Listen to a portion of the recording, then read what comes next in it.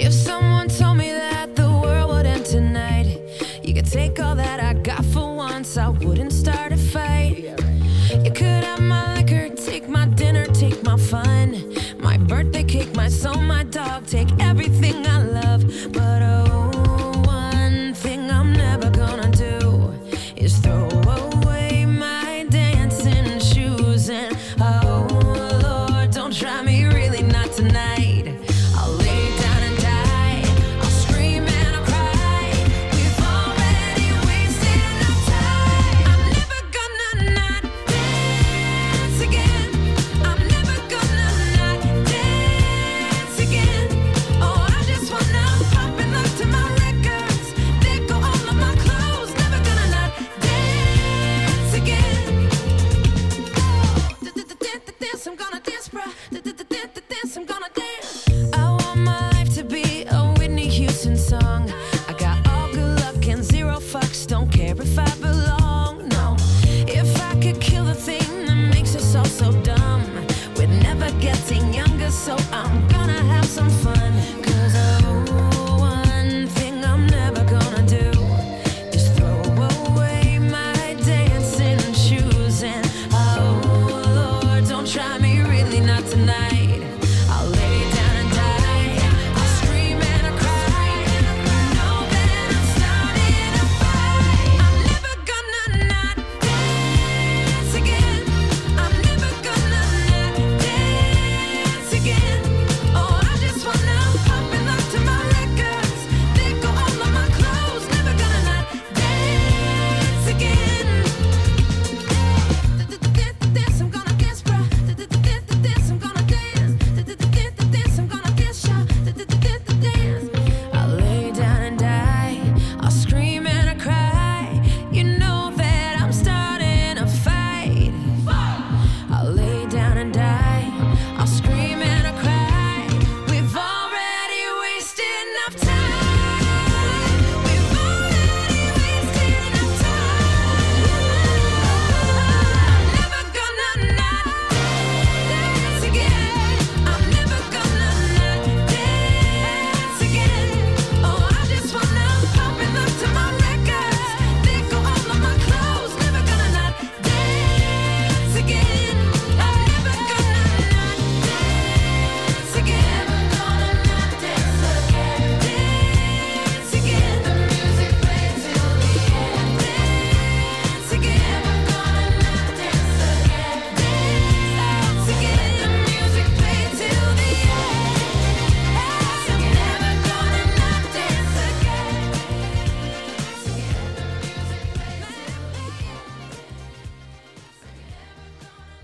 Ilusat detsembrit, head Ida raadio kuulajad.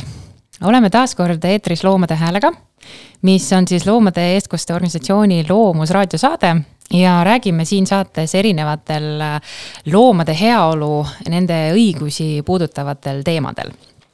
Mina olen saatejuht ja Loomuse juhatuse liige Sirlis Pelman ja minuga koos on täna saates ka 2 külalist. Üks nendest on siis Loomuse programmi ja projektijuht ning teine juhatuse liige Anu Tensing ning Vabaühenduste Liidust Helene Lippmaa, kes tegutseb seal liikmete ja võrgustike teemadega. Tere tulemast saatesse! Tere! Aitäh kutsumast! Väga tore, et kutse vastu võtsite. Ja täna siis paslikult detsembrile, ma isegi ütleks, hakkame siis rääkima annetamisest. Ja räägime natukene üldisemalt sellest teemast. Helene räägib meile ka annetamist algutest. Ja räägime siis ikkagi ka loomadele annetamisest, sest loomuses meie jaoks on see hästi-hästi oluline teema. Aga alustamegi siis annetamist algutega, et Helene, võib-olla sina võtad siis jutu otsa üles ja räägid, kuidas selle aastased annetamist algud läksid? No ma ütleks, et selle aastased annetamistalgud läksid hästi, sest meil oli rekordarv osalejaid sellel aastal. Meil oli lausa ligikaudu 170 erinevat algatust eesti ja venekeelsel talgukaardil kokku. Mõned neist küll kattusid oma vahel nii eesti keele kui ka venekeelse peal, et ütleme selline 150 erinevat algatust oli siis võimalik sellel aastal toetada, mis on täiesti rekordarv meie jaoks, et ma ütleks, et nüüd 5. aastaks on ikkagi annetamistalgud kõvasti oma kanda kinnitanud siin Eesti kultuuris ja niimoodi kalendris või kultuurikalendris vähemalt. Et selles osas ma arvan läks hästi, et kui me räägime nüüd annetuste summadest, siis need on pisut väiksemad kui eelmisel aastal. Et ligikaudu sinna, arvatavasti kuskil sinna 110 000 piirikanti tuleb see kogutud summa sellel aastal. Aga ma arvan, et vaadates sellist laiemat selle aasta pilti, siis ma arvan, et selle tulemusega võib igati rahule jääda. Võib-olla ka natukene siis sinna päris algusaastate poole vaadates, et räägi võib-olla põgusalt, mis see tekkelugu üldse on annetamistalgutel ja kuidas siis võib-olla ka läbi aastate sina oled näinud sellist muutust, kas siis ühiskonnas või siis tõesti annetajate, ma ei tea, profiilides või et kuidas see nagu teekond olnud on tänaseni? No Eestisse tulid annetamistalgud aastal 2018 esimest korda, aga tegelikult ülemaailmselt on see liikumine tuntud kui Giving Tuesday ja see on olnud oluliselt pikemat aega, et see sai alguse kunagi Ameerikast, New Yorgist, ühest noorteorganisatsioonist, kes otsustasid, et must reede on meil küll, et kõik kulutavad, aga meil võiks olla selline päev ka, kus kõik hoopis annavad või vähemalt me tähistame seda, et inimesed on head ja inglise keeles generous, eks ole, et siis tehti siis mustale reedele järgnevast teisipäevast selline päev nagu Giving Tuesday. Ja Eestis sai see traditsioon siis algusaastal 2018, kui Vabaühenduste Liit ja siis maakondlikud arenduskeskused ja siin Ma armastan aidata keskkond ja veel mõned inimesed panid siis pead kokku ja mõtlesid, et aga mis me nüüd Eestis selle annetamiskultuuriga siis saaksime ikkagi ette võtta. Ja siis osaliselt Urmo Kübara eesvedamisel siis sai otsustatud, et aga proovime Eestis ka Giving Tuesday'd või siis eestikeelse nimetusega annetamistalgud. Et kuidagi inimestele seda annetamise teemat ja annetuskultuuri lähemale tuua. Et kui me vaatame nüüd 5 aasta sellist, 5 aastat on siis annetamistalguid Eestis korraldatud ja kui me vaatame 5 aastat statistikat, siis ikkagi eestlased on järjest heldemad annetajad, järjest usinamad annetajad ja annetajaid on meil ikkagi aastatega juurde tulnud. Ja ma ütleks, et selles mõttes on ikkagi näha nagu positiivset trendi. Loomulikult eelmine aasta oli täiesti rekordiline aasta, kahjuks negatiivsetel põhjustel, kuid annetamiskultuurile mõjus see ikkagi rekordiliselt, et kui meil aastal 2021 annetati siis Eestis kokku 55 miljonit eurot, siis aastal 2022 oli selleks summaks juba 96 miljonit eurot. Et see tõus oli tegelikult massiivne, mis meil tuli siis 2022 aastal. Et arvatavasti sellist tõusu me edasi ei näe, aga hetkel kõik trendid näitavad sinna poole, et ikkagi selline nagu tõus 2021. aasta seisust võiks jätkata. No seda on hea kuulda, et eestlased ikkagi tahavad head teha. Jah, just. Aga Anu, läheme loomuse kogemuse juurde seoses siis annetamistalgutega, et kui pikalt loomus osalenud on, kuidas meil see aastate lõikes see kogemus ja tulemus siis olnud on, et võib-olla räägid natukene? No loomus on algusest peale ikka osalenud, et meil on see alati olnud iga aasta siuke nagu oodatud sündmus. Iga aasta on hästi läinud. Ma tahaks öelda, et eelmine aasta läks natuke paremini kui see aasta, mis on ka nagu arusaadav selles mõttes, et praegu kõik hinnad tõusevad, kõigil on nagu raske, et ongi keeruline aeg, aga ikkagi läks hästi meil. Ja me oleme just enamasti pannud suurt rõhku Ma armastan aidata keskkonnale, kuna nemad on tulnud alati appi ja siis omalt poolt mitte päris kahekordistanud, ka nagu sinna poole. Et see on nagu siuke asi, mida meie hästi palju rõhutame ja meil on ka hästi palju nagu toetajaid, kes ootavadki annetamistalguid just selle pärast, et siis nad teavad, et sellel on tugevam mõju. Ja muidu esimesel aastal me ka kutsusime külla, siis olid koroona aastad, siis ei saanud midagi korraldada ja praegu ka tegelikult nüüd juba eile, täna tulid ka jutud, et igal pool koroona jälle levib, et tuleb olla ettevaatlik, aga eelmine nädal meil oli mälumängu õhtu, esimest korda, mida me aastaid olime üritanud teha, aga kunagi ei õnnestu, siis kogu aeg on koroona ja muud probleemid ja kõik puhkavad ja noh, nii nagu ta läheb. Et hästi vahva oli, et see aasta sai nagu midagi uut teha. Kas loomusele on läbi selle annetamist alguta näiteks ka püsiannetajaid juurde tulnud või? Ma arvan, et ikka niimoodi aega, et nüüd pisteliselt tuleb, aga pigem see on, ma arvan, et ongi paljudel meie jälgijatel on see, et nad kord aastas annetavad, siis nad ootavad seda annetamist alguid. See on hästi hea teema, et see kuidagi jah, et detsember ja see korra aastas ja jõulud, et see on nüüd siis see aeg, kus annetama hakata, eks ole. Et võib-olla siis jällegi Helenele küsimus ka, et miks üldse see annetamine on oluline ja kuidas võib-olla seda järjepidevust sellesse valdkonda rohkem nagu sisse tuua? Ma ütleks, et see ongi see suur küsimus, et kuidas järjepidevust sisse tuua. Miks annetamine on organisatsioonide seisukohast oluline? On see, et see annetused annavad või selline annetustest saadav siis rahaline nii-öelda tulu, eks ole, annab organisatsioonile oluliselt suurema paindlikkuse, kui seda annaks projektirahadest toimetamine või ka näiteks, ma ei tea, riigi toe või strateegilise partnerluse näol, et olgu strateegiline partnerlus on veel eraldi, aga annetamine annab jah sellise nagu suurema paindlikkuse organisatsioonile teha täpselt seda, mida nemad peavad vajalikuks või mida nad näevad, mis on vaja teha. Ja mida meie oleme viimaste aastate jooksul näinud, on ka see, et organisatsioonid järjest rohkem ise panevad tohutult, panustavad sellesse, et annetamine oleks strateegiline, läbi mõeldud, et annetaja täpselt saaks aru, kuhu tema raha läheb, mida tema raha eest tehakse ja et see kommunikatsioon selle ümber oleks järjest parem. Et see on selline nagu minu mätta-otsast hästi positiivne, et selle nimel tehakse järjest rohkem tööd, et loodetavasti see ka nagu julgustab annetajaid ikka toetama organisatsioone, kes annetusi koguvad. Ja siis seesama küsimus panna siis nii-öelda loomade konteksti, et miks siis loomade heaks on oluline annetada ja selle peale ikkagi mõelda? Igas valdkonnas on mõtet annetada, kui sa nagu hoolid sellest, et samamoodi loomad, aga loomadel on kindlasti ütleme see negatiivne asi on seal valdkonnas juures, et loomad ise endast niimoodi seista ei saa, nad ei saa küsida enda jaoks annetusi, et nüüd midagi ära korda saate või et annetage, nüüd me läheme Riigikokku, et ei saa loomad niimoodi teha, on ju. Et kindlasti tasub ikka loomadele ka annetada. Ja ma võib-olla veel lisaks siia juurde, et annetamine on selles mõttes nagu üks lihtsamaid viise, kuidas panustada mõnda valdkonda, mis sind kõnetab, et muidugi meil kõigil on sellised silmad lähevad erinevate teemade peale põlema, aga võib-olla alati ei ole võimalik ise sinna teemasse sisse hüpata, et siis on annetamine on selline kõige lihtsam viis natukene panustada sellesse teemasse, mis just sind kõnetab. Ja muidugi see loomade valdkond on nii lai, et varjupaikadel on üldiselt lähebki enamus raha, ütleme, ravide peale, toitude peale on hästi selgelt näha, kui see annetus läheb.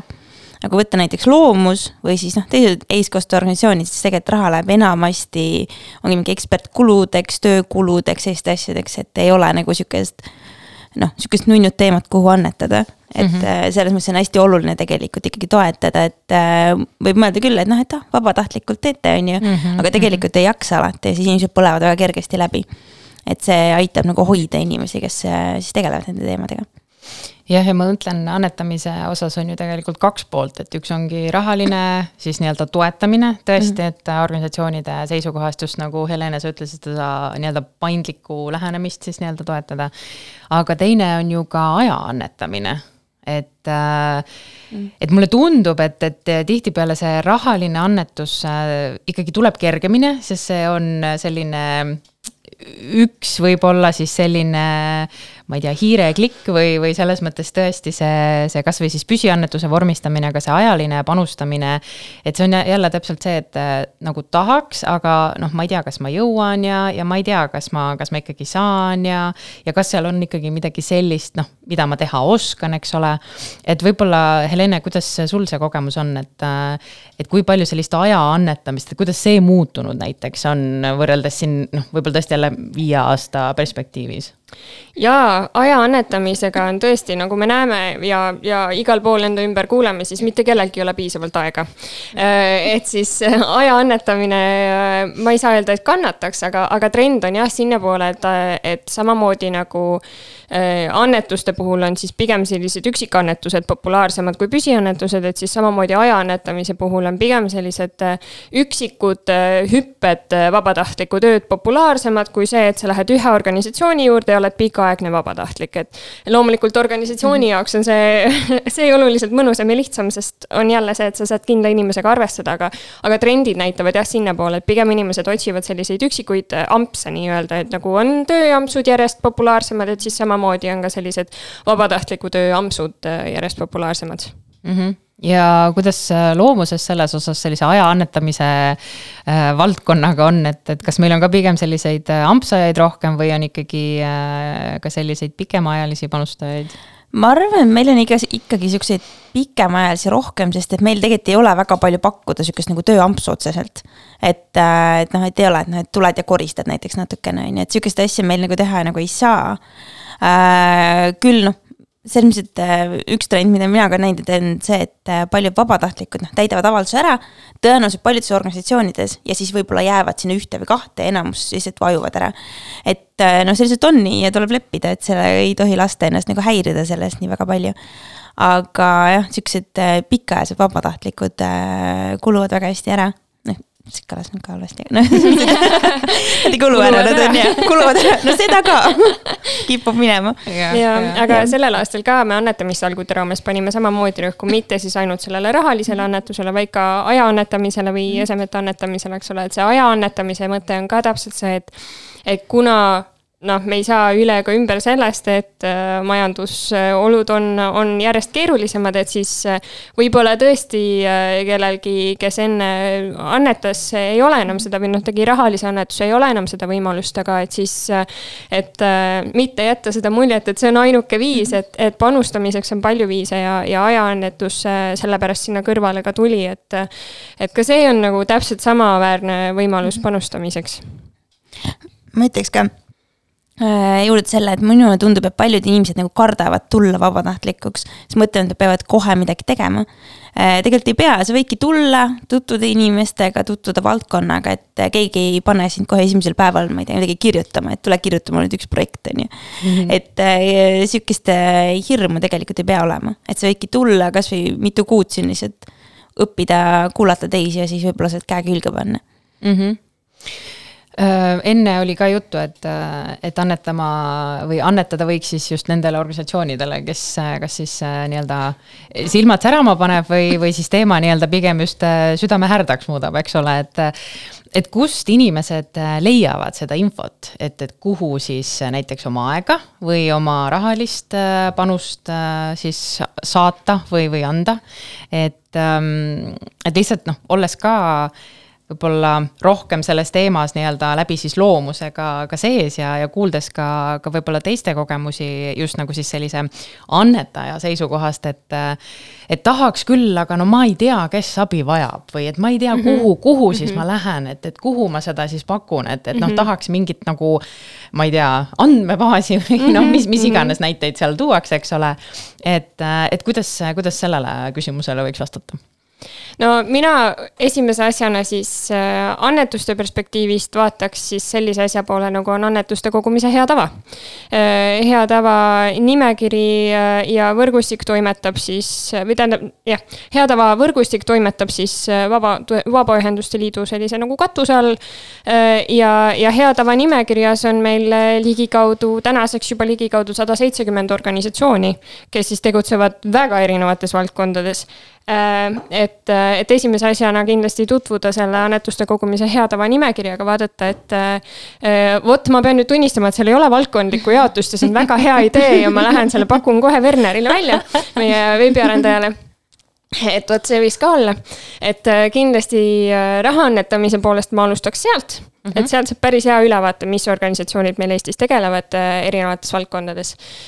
ja mis puutub vabatahtlikku tööd, siis on selline asi nagu vabatahtlike värav meil olemas, kus on valdkondlik jaotus juba olemas. et siis sealt kindlasti saab sellise vabatahtliku töö esimese võib-olla sellise maitse või vähemalt nagu vaata selle kohta, et kes keda endale otsib. Aga tõesti, nagu me juba siin mainisime ka, siis väga-väga julgustan inimesed, kui on mingi teema, mis on hingelähedane ja isegi kui see organisatsioon ei ole parasjagu seal, ütleme siis vabatahtlike väravas üleval mõne kuulutusega, aga sa näed, et see organisatsioon enam-vähem täpselt selles valdkonnas toimetab või selle teemaga toimetab, mis on südamelähedane, siis kindlasti tasub ikkagi selle organisatsiooniga ühendust võtta, et reaalsus on see, et vabaühendustel on alati ressursse puudu, alati vajavad sellist tööjõudu juurde, kas siis vabatahtliku töö näol või mõnes muus vormis. Et selles mõttes, et see, et nad ise aktiivselt võib-olla sellel hetkel ei oska otsida endale kedagi, ei tohiks takistada kedagi nende poole pöördumast. Ja ma olen ise ka üritanud siis ikkagi innustada, et selles mõttes seda võtta siis ise kätte ja otsidagi siis ise, et tegelikult seda infot ju leiab, et ilmselt ongi lihtsalt see, et seda ongi nii palju ja siis kuidagi see, kas siis see organisatsioon või siis see inimene kaob sinna kuidagi kõige vahel ära ja lihtsalt lõpuks ongi see, et eks siis järgmine kord vaatame uuesti. Ja just, kaod sinna infotulva sisse ära, siis võib muidugi keeruline olla. Ma nüüd korraks pööraks jälle loomade poole, selle teraviku ja võib-olla küsikski just sellest aspektist, et kui me võtame ikkagi siis, võtame näiteks loomuse seisukohast, et mida need annetused tegelikult aitavad meil teha, et mille jaoks need tegelikult meie jaoks siis õigesse kohta lähevad? Loomus on eestkostorganisatsioon, et tahes tahtmata meie kõige suurem kulu ongi töökulu ja sinna juurde näiteks reisikulud, turundus ja siuksed asjad ja üldkulud. Tahes tahtmata siuksed kulud meil on. Nende jaoks tihtipeale nii väga annetada ei taheta, aga ma ikkagi julgustan, et see on see, tänu millele me seda tööd teha saame. Et loomusel meil ongi niimoodi, et olenevalt aastast, ütleme keskelt läbi kuskil pool on annetused, pool on projektid, et oleneb parasjagu, mis projektid meil käimas on. Et sinna kanti ta läheb, aga enamasti ta lähebki pigem nagu sinna töökulude poole. Või siis näiteks konkreetsete projektide. Et saab ka näiteks ma armastan aidates vaadata, et meil on erinevad annetusalgatused, et kui tahad kindlat projekti näiteks toetada, et näiteks taimseid valikuid või lilut või Loomade Häält saab ka seal toetada. Jaa, saab küll.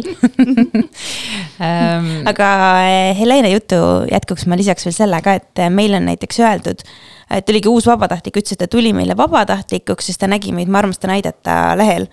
Et see on ka hästi hea siuke leht, et seal muidugi pole kõiki tublisid organisatsioone, seal on tüki vähem kui seal võrgustikus, aga see on ka hästi siuke hea koht, et siin on valitud väga head organisatsioonid. Võib-olla siis Helenelt ma küsikski seda, et mis on selle annetaja jaoks oluline, et Anu kirjeldas, et tõesti eestkoste organisatsioonid vajavad annetusi siis igapäevaste tööjõukulude selliste katteks, eks ole, on siis konkreetseid projekte, mida saab toetada, et mis selle annetaja jaoks oluline on, ma saan aru, et nad tahavad teada, mis selle rahaga siis saab, aga võib-olla sul enda kogemusest oskad nagu kirjeldada, et mis see kõnetab siis või selles mõttes, et mis siis paneb ikkagi tegema seda otsust, et annetada või mitte? No praegused trendid ja praegused sellise statistika näitab ikkagi seda, et eestlane on pigem emotsionaalne annetaja, mis tähendab seda, et eestlasi kõnetavad lood, spetsiifilised juhtumid, sellepärast on ka meil väga palju populaarseid loomaorganisatsioone, kes tegelevad, eks ole, nagu väga kindlate juhtumitega, mille pealt on siis väga lihtne kõnetada annetajat, et ole hea, anneta just selle looma heaks. Mis muidugi paneb eeskotste organisatsioonid natukene keerulisemasse olukorda, et seal võib-olla alati ei ole võimalik seda nagu lugu niimoodi välja tuua. Aga üks asi on see lood, aga teine asi on loomulikult see, et annetaja saaks aru, et tema raha eest nii-öelda saab võimalikult palju ära teha, eks ole, et siin on täpselt see, et organisatsioonil on endal väga palju võimalik kommunikeerida ja annetajale tutvustada seda, et mis siis selle raha eest tehakse, et nagu siin Anu mainis, et loomuse annetused lähevad suurelt osalt töökuludeks, siis see on täiesti okei. Seni, kuni annetaja on sellest teadlik, et siis annetaja oskab ka ise arvestada sellega, et selge, et mina tahangi, et minu eest läheks keegi Riigikokku ja räägiks, et loomade heaolu on meile oluline, et siis ma annetangi loomusele, sellepärast, et nemad siis lähevad ja räägivad Riigikogus, et mis on oluline. Et see jah, tõesti natukene nagu sõltub annetajast, aga kõige paremini tõesti statistika järgi lähevad ikkagi peale sellised spetsiifilised lood. Mulle tundub ka, et siin ilmselt on ka just nendel organisatsioonidel, kes siis annetusi koguvad, võimalik ikkagi ise ka võib-olla nutikalt siis mõelda seda kommunikatsiooni poolt, et kuidas seda siis nii-öelda esitada, kuidas seda kirja panna, et ta oleks siis selline, et isegi kui see on selliste nii-öelda igapäevaste tegevuste katteks, siis tegelikult sa paned sinna taha ikkagi selle suurema eesmärgi või sa kuidagi lood pildi sellest väärtusest, mida tegelikult see ikkagi siis kaasa nii-öelda endaga heas mõttes toob, eks ole. Ja just täpselt, ja isegi kui see igapäevategevus võib-olla ei ole ühe konkreetse loo ümber, et siis see lugu võib olla ka selline demonstreeriv lugu, eks ole, et mis on nagu nii-öelda selline, ta ei pea olema isegi ühe kindla spetsiifilise juhtumi oma, vaid ta võib olla nii-öelda selline reklaamlugu mingil määral, et mis annab inimesele selle arusaama või kuidagi lihtsamini selgitab lahti selle, et mis see nagu lõpptulemuse ootus on organisatsioonile, et siis inimene saab võrreldada või see annetaja saab võrrelda, et kas tema ootab ka midagi sarnast. Tahad sa lisada midagi, Anu? Organisatsiooni koha pealt saab võib-olla lisada seda, et kas siis annetajana sa saad nagu vaadata või organisatsiooni sa saad seda korralda, et sul oleks kodulehel nagu kirjas hästi selgelt, et kuidas sulle annetatakse, kust need rahad tulevad, mida sa teed sellega, et loomusel on ka näiteks, kui minna siin ülevalt toeta lehele, siis seal on siuke väike blogi, et sa saad nagu lugeda, et kui nad lähevad, et me oleme teinud nüüd kvartali kokkuvõtteid näiteks on mingid annetusüleskutsed, siis me oleme sinna ka jaganud, et see on see, mida organisatsioon ise teha saab. Just täpselt, see on tõesti täpselt see, mida organisatsioon ise saab teha, et kodulehel on olemas kõik info, mis puudutab annetamist, kas organisatsioon on näiteks tulumaksusoodustusega organisatsioonide nimekirjas, kas ma saan tulumaksusoodustuse aasta lõpus tagasi, kui ma neile annetan. Mis on need eesmärgid, mida annetustes soovitakse täita, seal võib olla ka mitu eesmärki, siis äkki ma saan valida, mis eesmärgi poole minu annetus võiks minna, et see on tõesti kõik see, mida organisatsioon saab ise teha ja mida siis annetaja saab ise silmas pidada, et mis seal organisatsioon siis on välja toonud ja jälgida, et need eesmärgid oleks siis nii-öelda mõistlikud ja siis vaadata ka seda, et kuidas siis organisatsioon kas samade või mõnede muude eelmiste eesmärkide kohta on siis ka tagasisidet andnud, et vot me kogusime nii palju raha selle eest, me saime tehtud vot selle ja selle. Ja kui väga, nagu nüüd ütleme, blogi otseselt ei ole midagi, siis majandusaasta aruannet saab ka alati vaadata. Need on ka alati üleval. Et seal saab selgelt numbrid välja lugeda, et palju läheb töökuludeks ja palju läheb reisi peale. Absoluutselt, see on tõesti ja ma võin öelda, kuna see on nii-öelda üks minu igapäeva ülesandeid, siis mina neid majandusaasta aruandeid ka päris usinalt vaatan, aga ja see on selline, et tõesti, selleks peab ikka usin annetaja olema, kui sa hakkad tõesti ka majandusaasta aruannetega tutvuma, et aga väga äge, kui annetajad seda teeksid rohkem. Ma arvan, et siin on hea korraks üks paus teha ja täpsemalt siis muusikaline paus. Et see lugu on Anu välja valitud, et kas sa tahad selle kohta midagi ka lisaks öelda, miks just see lugu? No see sattus mulle üks päev ette ja siis jäi nagu kummitama, et on siuke armas ja nagu positiivne, et praegu tuleb külm aeg ja siis kõik on siuke natukene kurvad ja et tuleb pühad ka ja siis on veel topelt kurvad mõnikord, et siis see võib-olla nagu annab natuke siukest optimismi juurde äkki. No väga hea, kuulame siis.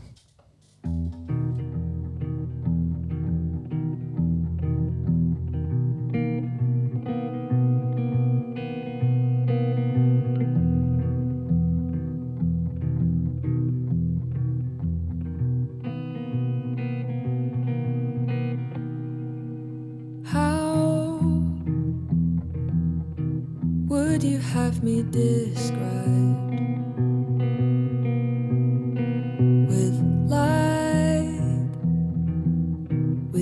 do you think that I'd like if I found out that I could fight? Would I take you out tonight? A little bit more, a little bit less, a little bit harder than I thought. They said a little bit fine, a little bit stressed, a little bit older than I thought I'd get. But I think I like this little life. This little life. I think I like this little life. This silly little life. Eyes smiling over candles, mismatched chairs, arms crossing where those hands go. It's loud, but that volume makes my heart go. And time isn't real as the sun goes. Oh, oh, oh, a little bit more, a little bit less, a little bit harder than I thought. They said a little bit fine, a little bit stressed, a little bit older than I thought I'd get. But I think I like this little life. Coming up short, never quite knowing what for, being a lost cause all the same. Hey, but you and I both look in those eyes and I know that nothing is sure, but I don't know if that hurts me anymore. A little bit more, a little bit less, a little bit harder than I thought. They said a little bit fine, a little bit stressed, a little bit older than I thought I'd get. But I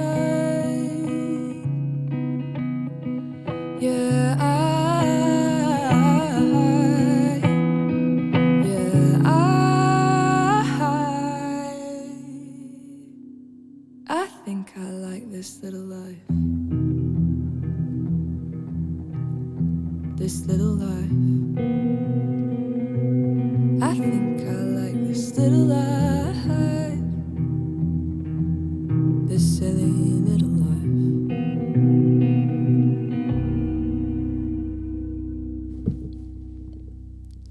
tere tulemast tagasi kuulama Loomade Häält. Oleme eetris täna sellise teemaga nagu annetamine ja minuga koos on mikrofonide taga Loomusest Anu Tensing ja Vabaühenduste Liidust Helene Lippmaa.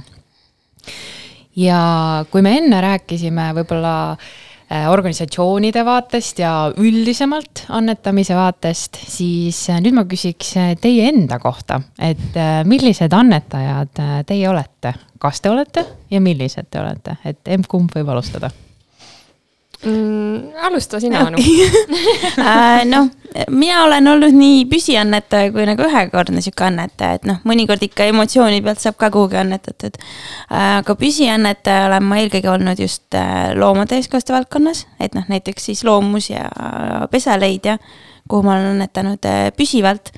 Aga niimoodi pisteliselt, tavaliselt, isegi mitte nagu see, et ma näen nagu sotsiaalmeedias midagi, vaid pigem on see, et ma räägin kellegagi sealt organisatsioonist, et siis mul on ka, et okei, ma annetan neile nüüd natukene, et need olid nii toredad, tublid inimesed. Jah, võt selle teise mõttega ma väga samastun, sellepärast, et pärast seda, kui ma 1,5 aastat tagasi Vabaühenduste Liitu tööle tulin, siis ma küll olin varem ka vabaühenduste tegemistega kursis, aga kindlasti mitte sellises mahus. Ja see oli ikka minu jaoks tegelikult täielik hämmastus ja üllatus, kui palju ägedaid organisatsioone meil on Eestis, kes tegelevad nagu nii vingete asjadega, et näha nende tööd niimoodi kõrvalt, et see on tõsiselt mu silmi avanud ja selle 1,5 aasta jooksul on kindlasti minust saanud oluliselt püsivam annetaja.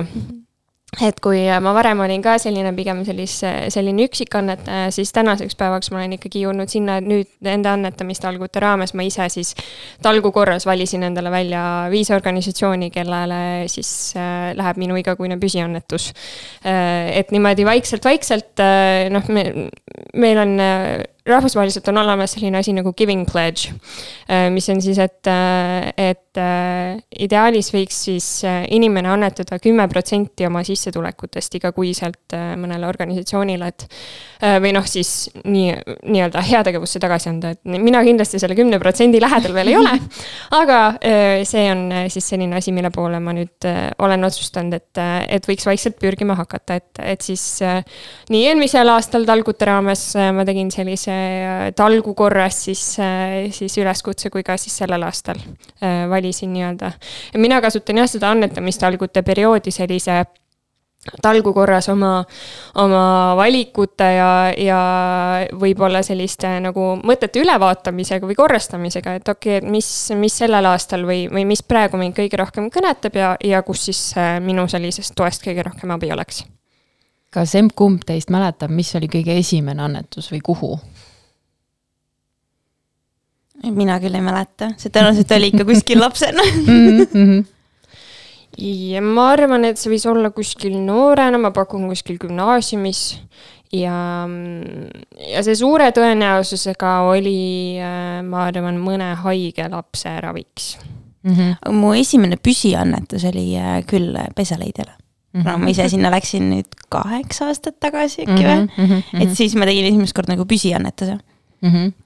Miks ma seda küsisin, ongi see, et mulle tundub, et see annetaja profiil on ikkagi pigem täiskasvanu. Parandage mind, kui ma eksin. aga just, et kuidas sellist annetamiskultuuri viia siis ka noortele lähemale, et ma saan aru, et vanemad on need eeskujud justkui, aga et kui näiteks ei ole vanematel seda kommet ikkagi annetada, siis kuidas võib-olla nende nooremateni jõuda ja kuidas neile seda annetamist siis teha selliseks, et nad hakkaksid selle peale mõtlema, et kas nad nüüd kohe teevad, see on nagu nende enda valik, aga et nendest kasvaksid siis nii-öelda need tulevased annetajad. Ja statistiliselt on siis keskmine annetaja umbes 35-aastane naisterahvas.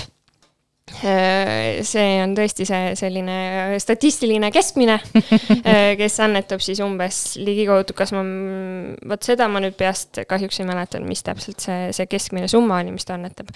Aga tegelikult, kui nüüd vaadata nagu nüüd viimaste aastate trende, siis noored, kes praegu nagu tulevad peale, on tegelikult üsnagi sellised ühiskonnakriitilised ja nagu ühiskonnatundlikud.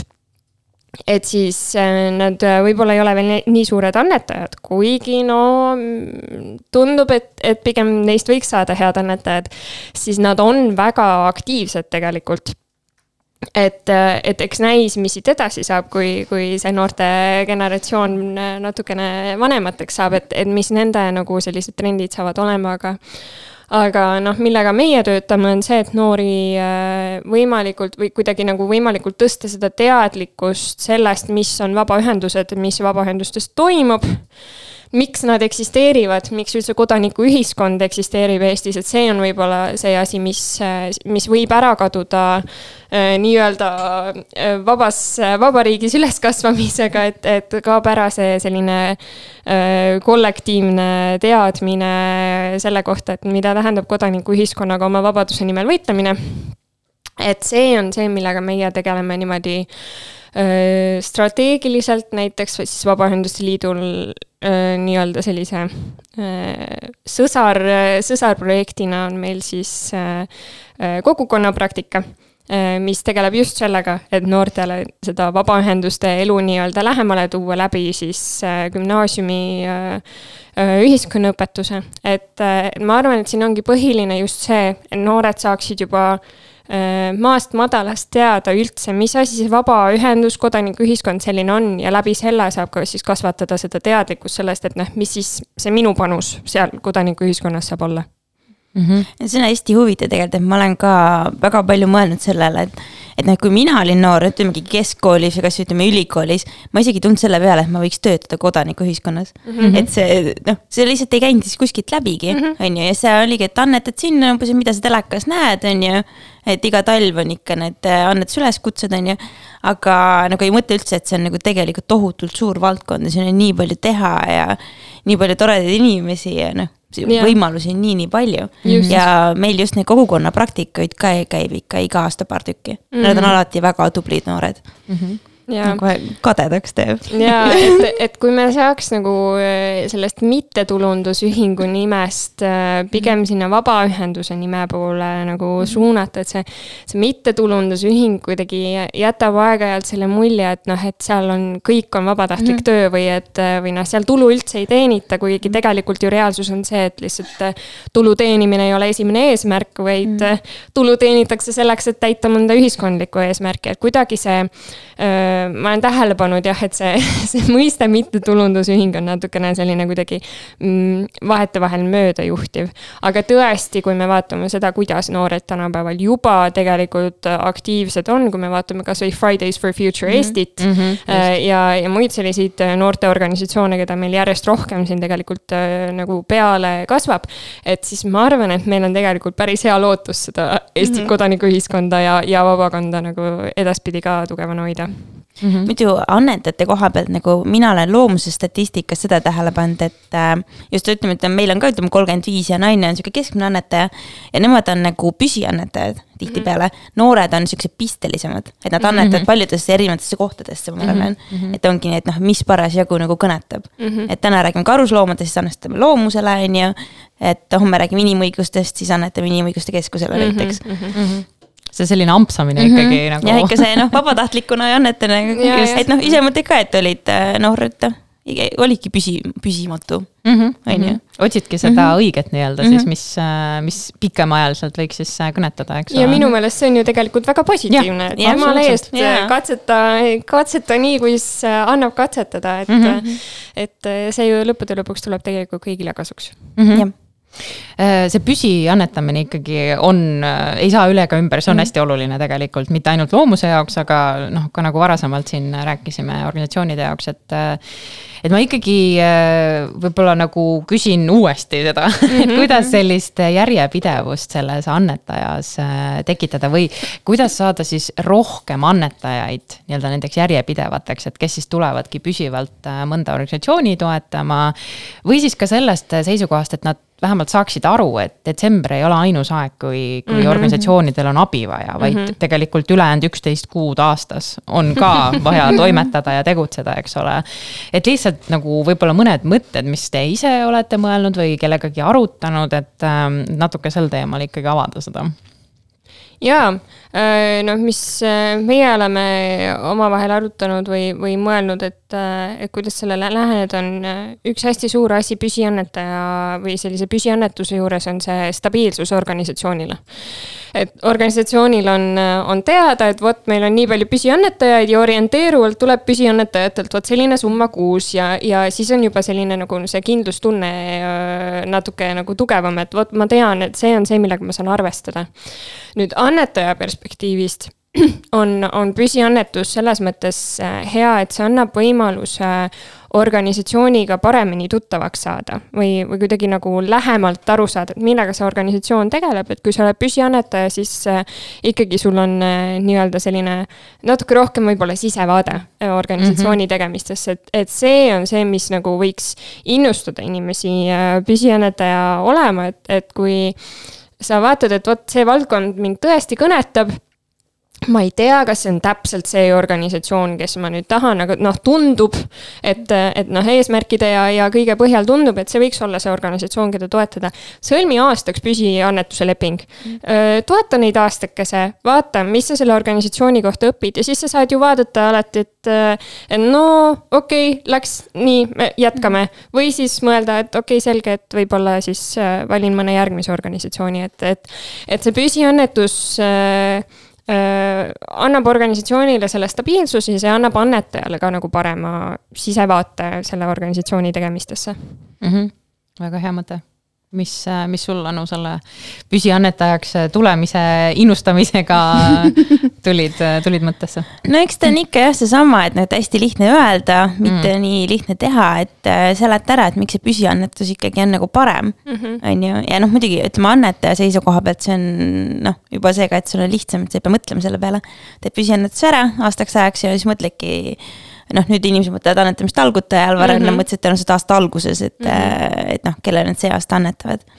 Et võidki teha, jah, see on nagu väga hea mõte, et üks aasta anneta ühele organisatsiooni ja siis vaatad, et kas läks õigesse kohta, on ju. Või ta tõenäoliselt ikka läheb õigesse kohta, on ju. Aga seal ei ole ka nagu midagi halba, kui sa üks aasta anneta ühele, teine aasta teisele. Et ma arvan, et iga organisatsioon on tänulik, kui nad saavad selle aastakese püsiannetust. Just, et seda saab natukene vaadata niimoodi nagu investeeringut. Et samamoodi nagu sa investeerid oma raha ja paned võib-olla aastaks selle raha kuhugi kasvama, et siis samamoodi sa saad investeerida seda raha mõnda organisatsiooni või et mõnda organisatsiooni, kes on sulle südamelähedane, et sa siis investeerid sellesse valdkonda, mis sind kõige rohkem sellel hetkel kõnetab. Mulle hästi meeldib see võrdlus, et kuidagi seda annetamist proovida just nagu selle investeerimise nurga alt hoopis tutvustada, et tundub, et see inimestele praegusel ajal vähemalt nagu väga läheb peale ja väga kõnetab. Muidugi, et sa investeerid oma tulevikku, et miks mitte siis investeerida ka ühiskonna heaolu. Ja. Väga õige.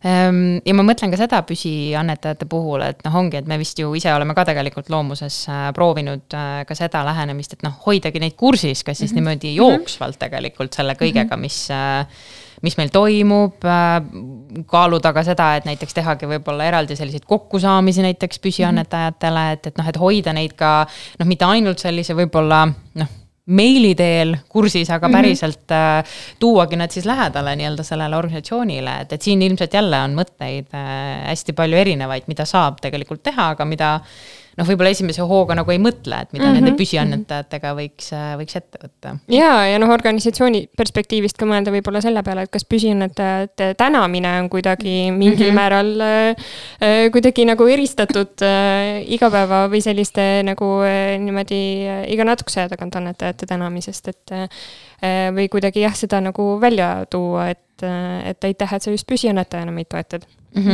Just. Ja võib-olla siia lõppu selline küsimus annetamiskultuuri osas, et kuidas teil tunne on, kuhu me selle kultuuriga liikumas oleme, et kas suund on õige, kas midagi võiks veel sellega seoses olla teistmoodi või midagi lisaks? Et kui näiteks mõelda siin võib-olla järgmise aasta annetamist algute peale, et kuidas see annetamiskultuur, ühesõnaga, kui heas seisus praegu näiteks Eestis on annetamiskultuur? Ma annaks sellise hästi eestlaslikult sellise tagasihoidliku vastuse võib-olla, et tegelikult on Eestis annetamiskultuuriga hästi.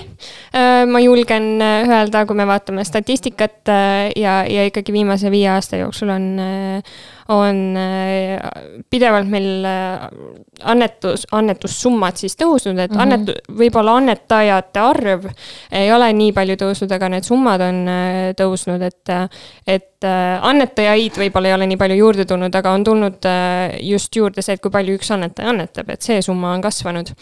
Aga meil on kindlasti teha veel tööd selle nimel, et ka annetajaid juurde saada, et ikkagi seda kultuuri, annetuskultuuri või annetusvaldkonna usaldusväärsust nii-öelda, sellega on Eestis veel, ma arvan, meil tööd palju, et ma ei ole nõus sellega, et Eesti inimesed ei oleks kuidagi nagu majanduslikult võimelised annetama. Sellepärast, et kui me vaatame World Giving Indexi ülemaailmseid andmeid, siis tegelikult top annetajate riikide hulgas on nii mõnigi riik, kellel on majanduslik seis palju keerulisem kui meil, et ja andmed näitavad ka seda, et kui inimene annetab heal ajal, siis ta annetab ka raskel ajal, et see tegelikult nagu võib-olla nii palju ei mõjuta, kui võib-olla jääb sellisest nagu igapäeva meediast ja niimoodi mulje, aga et meil on kindlasti tööd teha veel selle nimel, et Eesti inimesi kuidagi või Eesti annetajat veenda ja nagu tõestada ennast valdkonnana, et annetamine siiski on usaldusväärne ja et see investeering ühiskonda on ikkagi nagu pikaajaliselt tulemuslik siis. No minule tundub, et see mitte annetamine jääb tavaliselt pigem sinna nagu teadlikkuse taha. Et inimesed ei tea, et kuhu see läheb, et kas üldse nagu peaks annetama, et mis see nagu point on. Aga minu tundub, et sükest nagu sükest tugevat skeptisismi on nagu vähemaks jäänud. Et seda mina ei ole nagu ammu kuulnud, aga ma arvan, et see ongi see organisatsioonide enda nagu tubli töö, et kõik nagu selgitavad, miks seda vaja on ja mida nad teevad selle rahaga. Et sükest vastumeelsust ma ei ole väga ammu nagu näinud tegelikult. See on, ma arvan, ilus mõte, millega lõpetada. Et lootust on nii-öelda, et tõepoolest, eks me ju kõik teame siin erinevaid võib-olla siis skandaale seoses nagu organisatsioonidega, eks ole, kes on siis kogunud annetusi, aga et ei ole õigesti neid kasutanud või siis nii-öelda lubadusi täitnud. Ja kahjuks on see, et need sellised negatiivsed lood või sellised juhtumid, eriti veel sellises valdkonnas nagu annetamine, eks ole, et need mõjuvad kuidagi eriti veel raskelt, eks ole.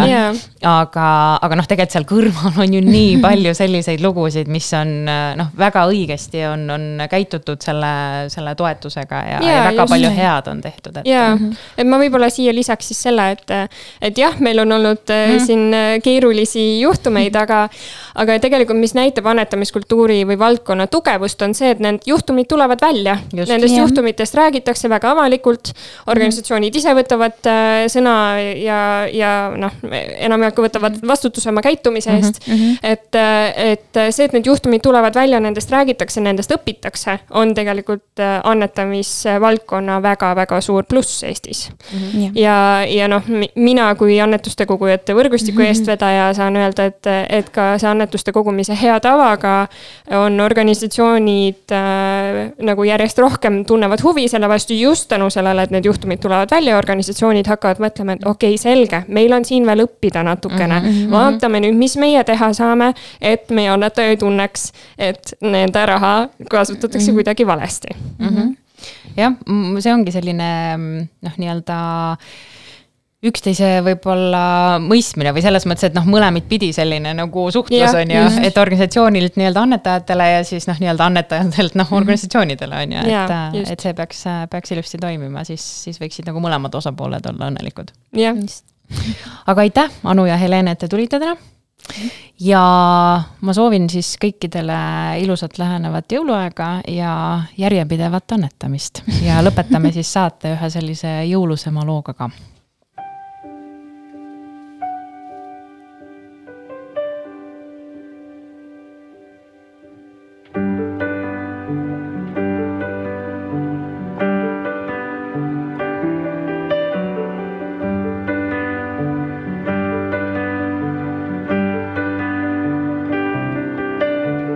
Christmas night, another fight, tears we cried, a flood, got all kinds of poison in my blood.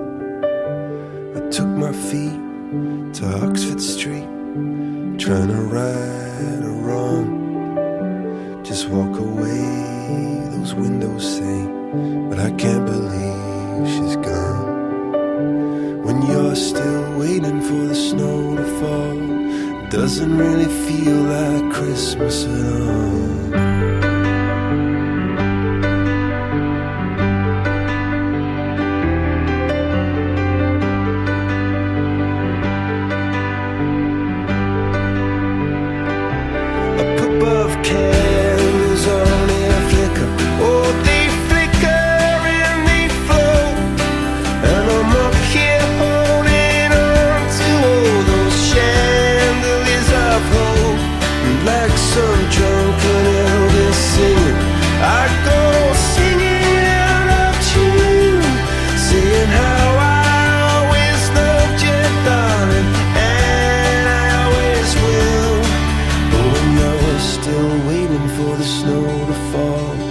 Doesn't really feel like Christmas at all. Still waiting for the snow to fall.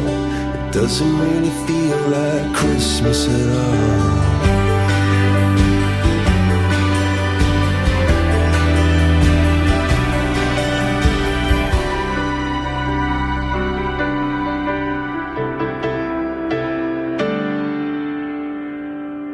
Those Christmas lights light up the street, down where the sea and sailing meet. May all your troubles soon be gone. Oh, Christmas lights keep shining on. Those Christmas lights.